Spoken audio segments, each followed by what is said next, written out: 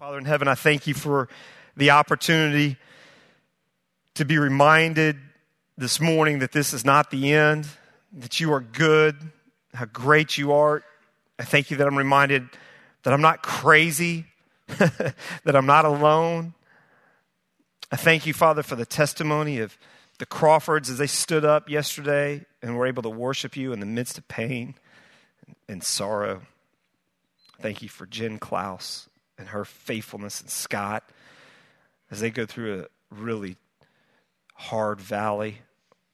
And when it's not easy to sing, but by faith they choose to. I thank you for men who rise up early and choose to come and get in your word, encourage each other, and before they have to go out into the madness of this world and fight traffic and return phone calls and do things they don't want to do. So would you just encourage our hearts today? Would you open our eyes to what it is you want to show us? And would you help us to be just humbly obedient to what it is you're calling us to? We pray all these things in Christ's name. Amen. All right. Well, I remember a few years ago, I had the opportunity to go with a couple of friends, several friends actually, to Israel. And we spent about 2 weeks there. And it was awesome. It was everything you would think it would be and even more. But what was so hard for me, one of the things I remember about that trip, one of the things I remember about that trip is I was so excited to finally go to Israel. People had told me about what it was going to be like, what we were going to see. I was just excited. I'd be with friends. I mean, that's a lot of our folks from our staff, some of our elders, and just guys I've been doing life and ministry with for a long time. And I was excited to go, finally get there. And what I remember is the first night, right? I mean, you know what it's like to travel that far. I mean, to get on a plane and you travel for hours. And you get there and you're excited. We arrive at night and you would hope that at that point you could go to sleep, wake up the next morning, and hit it. Not my experience. Get in bed, eyes wide open. We're in Israel. I can't sleep. First whole night, I can't sleep. Thank you. I can't sleep. Wake up the next day, everybody's well rested. Somehow they're able to sleep. And I'm sitting there going, man, I didn't sleep a wink, but it's okay. I'm good. I'm excited. And start going throughout the day, and I recognize, man, not only is my internal body clock off, but the customs here are different than what I'm used to. The food here is different than what I'm used to. Sorry. Got to get my 6:30 preacher voice ready. The currency is different. And I feel like I am in a different world. And you know what happened? The next night, you would think I'd be tired. No. I was a little more tired during the afternoon. By the night, internal body clock, still off. I mean, it was days. When everybody was sleeping, I was awake. When I wanted to sleep, everybody was awake and we were going. And I felt like an alien. I felt like I am swimming upstream. I cannot adjust. And we had an outstanding trip. But when I think about that trip, I remember how frustrated I was because I could not get acclimated. And let me ask you something. Is that sometimes true of you? Do you feel like sometimes because of who you follow and what you believe, it is hard for you to feel like you fit in? Do you feel like you stand out sometimes? Do you feel like what you value? Do you feel like the things that are the truths that you hold to cause you to swim upstream amongst your peers and those you work with, family members, loved ones? Other times people look at you and be like, what is wrong with you? I mean, what is wrong with you? You're up at 6:30 and you're singing. What is wrong with you, Daniel and Kelly Crawford? Why are you singing even though you lost your son at 15 days old? What's wrong with you, Jennifer Klaus, when you have cancer? Man, you've got a 4-year-old little boy. And it does not look good.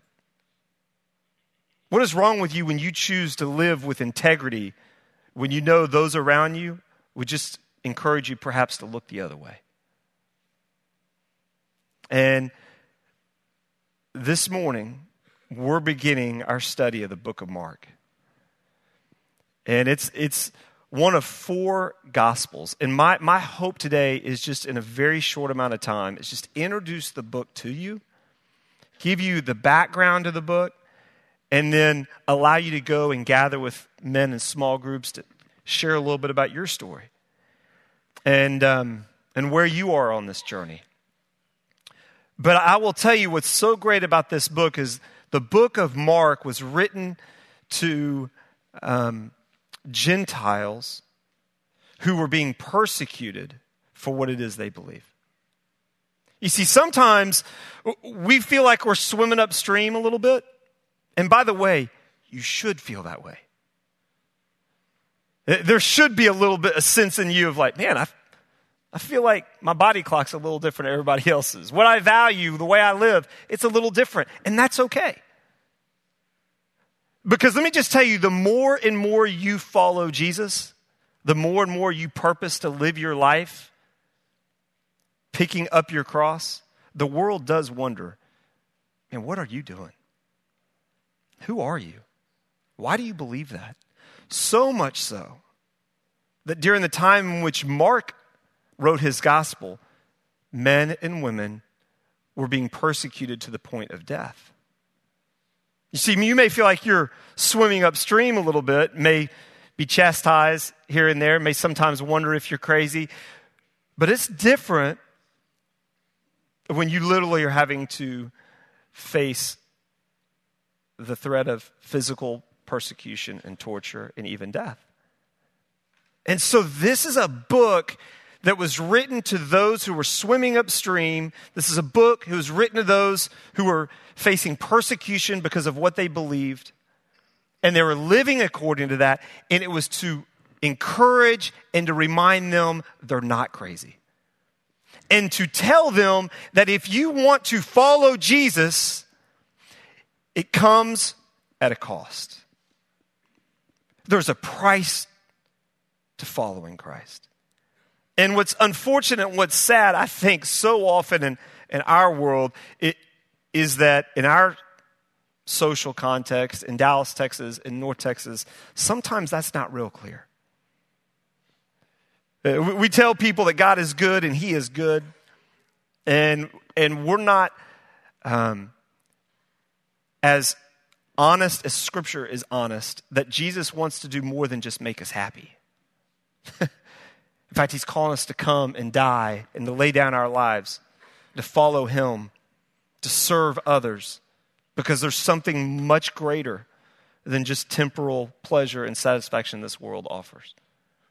And there's an opportunity to know the one true God. There's an opportunity to experience an abundant life, not through more cars and money and prestige and power and position, but by submitting and yielding yourself to the God who made you in His image. And there's a joy that's available to you that even when you face cancer and even when you face death, you're able to say, oh, death, where is your sting? Oh, death, where's your victory? As Paul is. So we start Summit. We kick off Summit looking at the Gospel of Mark. And I realize I don't want to take anything for granted. I realize for some of us, we've never read a gospel. We've never even been a part of a Bible study. And so I just want to tell you, what are the Gospels? Even as believers who have had Bibles for a long time, the Gospels can sometimes be confusing. You know, there's 4 of them, right? There's Matthew, Mark, Luke, and John. And when you read them, sometimes they feel to blend together. And you're kind of like, why do we go from one story to the next story, to the next story, to the next story? I mean, sometimes it feels like, hey, man, you need an editor. Because I'm not sure how this is supposed to flow. And what I want to suggest to you is the Gospels are like mosaics. Each writer is making a point. They're making an argument. They're telling you something about Jesus Christ. They want to persuade you. They are writing to persuade you.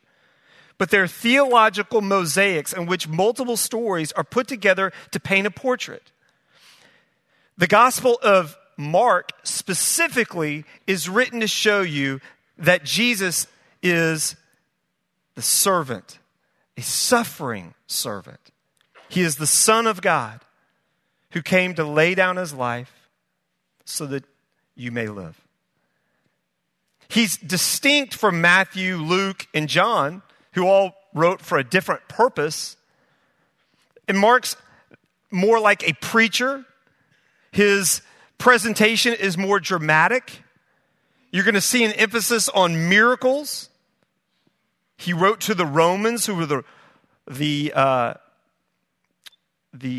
world empire of the day. The key word is immediately.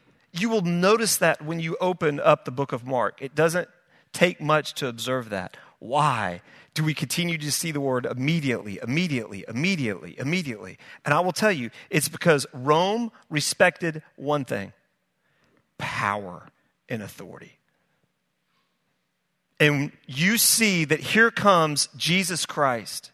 And whatever he says and whatever he does, it happens immediately. Because he acts with authority. And you see the key chapter is chapter 10, and the key verse is chapter 10:45, which says, "For even the Son of Man did not come to be served, but to serve, and to give his life as a ransom for many." You see, that's crazy, gang. I mean, just stop and think about that. For even the Son of Man, for even God incarnate, for even the creator of heaven and earth, for even the one who is sovereign and omniscient and all-powerful, even he did not come to be served, but he came to serve and to give his life as a ransom for many. Mark is distinct from the other Gospels. And I think you're going to be encouraged because it is a book of action. You'll see we're going to cover just at the spring. We'll finish it in the fall, but in the spring we're going to cover chapter 1 is a presentation of who Jesus is. It's not as long of a presentation and a build up as Matthew will give you and Luke will give you. You don't see birth narratives. You don't see prophecy about his birth and his coming. I mean, we just move to action. You got John the Baptist, you have a baptism, and boom, Jesus is healing and demonstrating his authority and his power. It is a book of action and forward moving. He immediately experiences opposition and hardness of heart. Notice who recognizes who Jesus is from the very beginning and who doesn't. Do you know who immediately recognizes who Jesus is? The demons of hell. And so Mark presents this war where God, this rescuer, this redeeming king, this conquering king, has come to earth to overthrow Satan and to demonstrate and to show God's power and his love for us. And so you will see opposition and hardness of heart, and then you will see instruction and predictions where Jesus turns to his disciples as he gathers them and he says, "Hey, let me tell you what's about to happen." And the book ends with a great emphasis on the final days of Christ and the passion when leading up to his death and his resurrection. Because the whole book wants to point you to why Jesus came. You have on your page there just a little chart I put together that gives you some background information. I'm not going to read all of that to you, but you'll see, and I want to point out to you who Mark is. You'll see when it was written. The purpose is to show that Jesus is the perfectly obedient servant of God and what it costs to follow him. You're going to see that in God's economy, gang, it is a very upside down economy. The things that God values, the things that God honors is very different than the things we honor and we value as a society. If you are living as God is calling you to live, if you are following in the footsteps of what Christ is calling you to do, then you do constantly feel like an alien and stranger in this world. It feels like you have jet lag. You sometimes wonder, am I crazy? Because it seems to me that everybody else is going in a different direction. And that's why we gather. That's why we do rise up early. That's why you just come and hear a talking head, but when we're done every week, you get with other men and you flesh out what it is that God's word has to say in application in your life. And you pray with each other, you remind each other, we sing as a declaration of faith. I just want to show you one key verse. There's several here, and I would encourage you as you read through the book of Mark, where do you see God's economy reflected? I told you that one of the key chapters here is chapter 10. And so just turn there real quickly. And I'm going to cut us loose.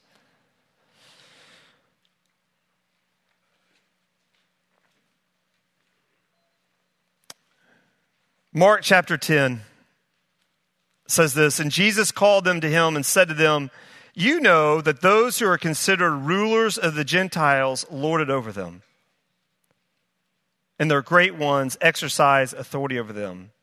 But it shall not be so among you. But whoever would be great among you must be your servant. And whoever would be first among you shall be slave of all. I mean, what? To be great is to serve? To whoever is going to be first must first be a slave? And then that's where you see this verse that is the centerpiece, right, of the whole book, is the central message of the book. For even the Son of Man did not come to be served, for even God. Jesus is saying, hey, for even me. I didn't come to be served. I came to serve and to give my life away as a ransom for many. See, in God's economy, gang, the things that this world values are turned completely upside down. And so that is a theme we see throughout the book of Mark, that as we purpose to live according to God's economy, expect opposition. Expect trials. Expect difficulty. Expect people wondering, man, are you crazy? And know it is okay when you feel like you're swimming upstream. And know that to the degree that you are swimming upstream and praying to a God that no one can even see, right? And singing by faith and declaring his goodness, and that this in the end, you are no fool. You are no fool. Some of the themes you're going to see is the servanthood of Christ, the cost of discipleship, which simply means what does it cost to follow him? As I said, it portrays Jesus as a man of action and power. He is always on the move. He is moving constantly. There's questions regarding his identity. It shows the portrait of him as a suffering servant. You see those key words immediately at once. Even the word "and" is repeated 1,100 times. And so and this happens, and this happens, and this happens, and immediately, and at once. Whatever Jesus wants to occur, nothing can stop him. And I want to encourage you as a group just to look through the unique features there that make Mark different from the other Gospels. You'll also see at the very bottom of your chart is a place where you can write in a chapter title, what happens in that book, what you think the key verse is, and then just mark the verses that cause you to ask questions. That's what that is at the bottom there. And then together as a group, when we meet each week, and as you gather in small groups, you could talk about, hey, what is it that I saw in this book, or in this chapter rather? What's a verse that I thought was central to this whole chapter? What questions did this raise? And there's no right or wrong answer on what you think the key verse is, right? And so, but it is helpful discussion to spend some time and just go, hey, this is what I got out of this. This is how I titled this chapter. This is where it fits within the whole. And we've given you a great book written by Tim Keller on the book of Mark. And we just would encourage you, you have a schedule there. As you read through each chapter that's assigned, I would encourage you also, when it says the Keller book, that's what we're referring to as this. This is really, I think, it's going to be like a tour guide. And I think you're going to be encouraged and blessed by his insights. And it's going to enrich your conversation, right? We're going to break up, and you're going to have an opportunity to go into different groups. And on your name tag is a number, and that's the room number in which you're going to go to. If it's just a simple number, then you're going to be around this auditorium on the second floor right here. If you're in the tower, then on the second or third floor, I'm going to ask that you go across the bridge, and then you'll be on the second floor of the tower. And if you're on the third floor, if you'll take the stairs so that you can clear up the elevators for those that are going to go up to 6, 7, and 8, and we'll just make that a little faster. Bobby, anything else I'm not thinking of? Got it? All right. Hey, gang, I'm encouraged. I'm encouraged just by you being here. And if there's a way which we can encourage you specifically, answer questions for you, right? Encourage your group, help you, we want to know. We want to know. So if this is, I know I did not mention this. If this is your first time here and you don't have a number, if you'll come up here to the front, we'd love to meet with you up here, and we'll get you in a group. All right? Let me pray for us. Father, thanks for these men. Thank you, Father, for the book of Mark. Thank you, Father, that this is not the end. Thank you, Father, that you are good. And Lord, encourage us, I pray. Remind us of these truths when we try to and purpose our lives to live according to your will. And Father, thank you for the example set for us in Christ, who shows us the way of life. And thank you that when we know you, Lord, there is peace and there is joy and there is pleasure that only you can provide. In Christ's name, amen.